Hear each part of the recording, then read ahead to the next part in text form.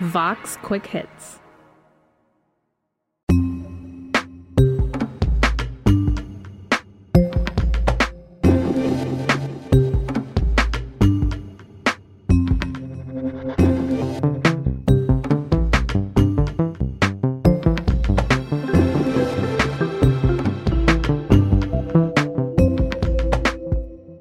It's Today Explained. I'm Sean Rameswaram. On Thursday, Chinese diplomats met with Biden diplomats for the first time in Anchorage, Alaska. Kind of like a first date. It was meant to be cordial.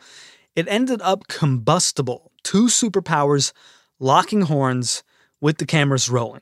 Well, I'll continue the relationship metaphor. It's like two exes meeting after a really bad breakup. Alex Ward, one of the hosts of Vox's Worldly podcast. So you really had, with the cameras whirring, you had the U.S. side, which was Secretary of State Tony Blinken and National Security Advisor Jake Sullivan, and they started off with 2 minutes each, basically saying like, hey, China, you do some bad stuff. In Xinjiang, Hong Kong, Taiwan, cyber attacks on the United States, economic coercion toward our allies. To which the Chinese went on a roughly 18-minute plus just lecture about what they did not like about American governance and foreign policy, such like, hey, you guys have racial issues. The challenges facing the U.S. in human rights are deep-seated. They did not emerge over the past 4 years. The slaughter of black people, the problem existed for a long time. You know, we're not the country going around the world starting wars and that last decades. Hey, you guys have, rampant economic inequality. And on top of that, your democracy isn't that great. We're not going to listen to you. We're not going to join this rules-based international order that America has been leading since World War II. We would like a new form of international politics. So to give you a sense of like how far apart they were, they can't even agree on like how the world should run, let alone their own disagreements between the two countries. And this is a problem when you're considering these are the two most important nations in the world, the two biggest economies. The largest by population, China, and the third largest by population, the United States. Two just huge players on the international stage. And if they can't even agree on how the world should run, in fact, that China may be trying to usher in a new global system, let's say, well, that is huge. And we found out because this was all being recorded, not only audio, as everyone just heard, but video. Are these kinds of diplomatic meetings usually recorded and broadcast? So here's where I think there was a miscalculation on both sides. So usually when you have these diplomatic meetings, there can be what's called the camera spray. Like at the beginning, right? Or the opening remarks where they both say pro forma things like, we look forward to tense but constructive conversations. And then the cameras are ushered out of the room and then the real talks begin.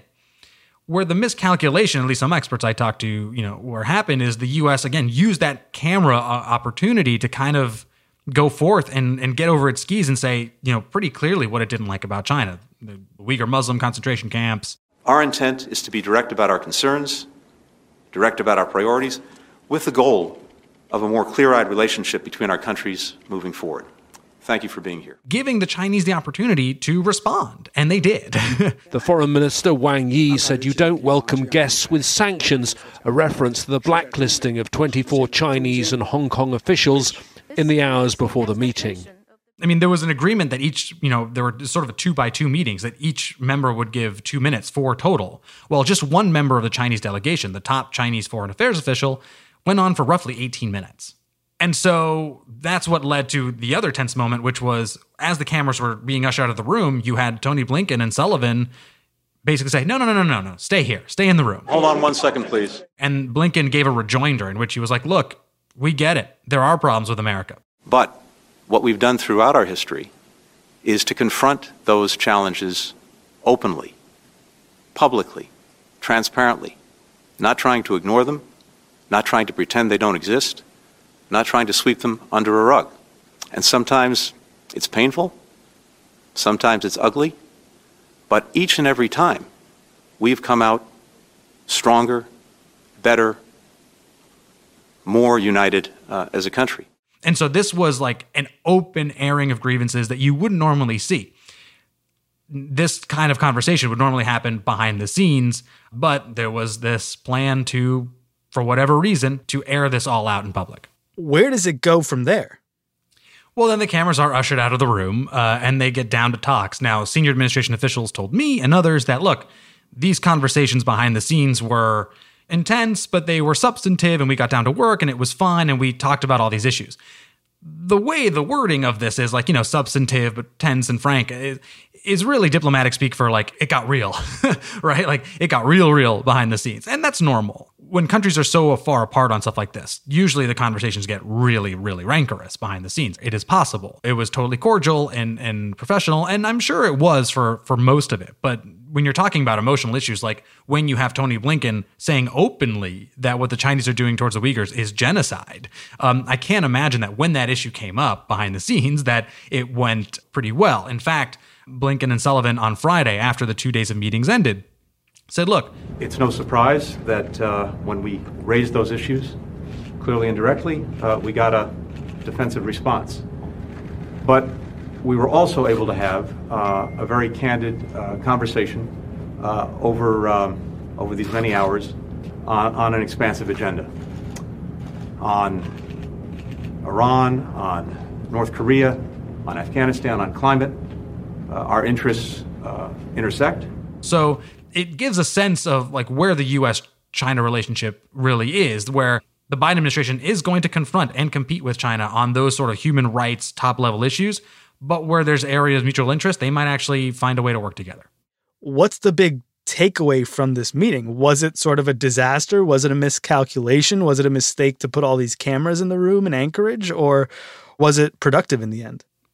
Well, I want to separate two things. We have roughly an hour of tape that we had at the beginning of these conversations, and then we have many more hours of private conversations that we're all not privy to. The private conversations, as far as we know, at least from the American side, as they say, they were tense, but they were substantive. They got down to work. They handled their stuff, right? The public one, that's not where diplomacy is done. That's theater. It always is theater. Usually it's pro forma, but in this case, I think there were audiences in mind. On the American side, we have Republicans who have been very critical of Biden, even before he became president, but of basically being weak on China. Joe Biden's entire career has been a gift to the Chinese Communist Party and to the calamity of errors that they've made. They made so many errors. And it's been devastating for the American worker. So Biden's team is trying to go like, hey, Republicans, we're not soft on China. Look, we're lambasting them in public in our first sort of airing of grievances meeting. The Chinese, I feel, have an audience of one, which is President Xi Jinping. He is ushering in the more authoritarian system in China. He's trying to make China, if not the most powerful player in the world, at least number two, and really trying to dislodge the U.S. from the center of the global system. So, Xi was certainly watching or, got the readout and was like, good, my officials were really handing it to the Americans, like really giving it to them. So I feel like we need to keep that in mind. That is the theater and that is the reasoning behind all this. The one hopes that real diplomacy got done behind the scenes, but we should have no illusions. Like there are no real problems solved in Anchorage.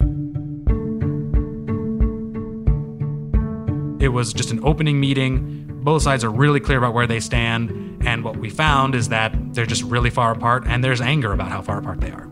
The Biden administration is talking tough against China. Now, the question will be, will they follow up the tough words with some tough deeds?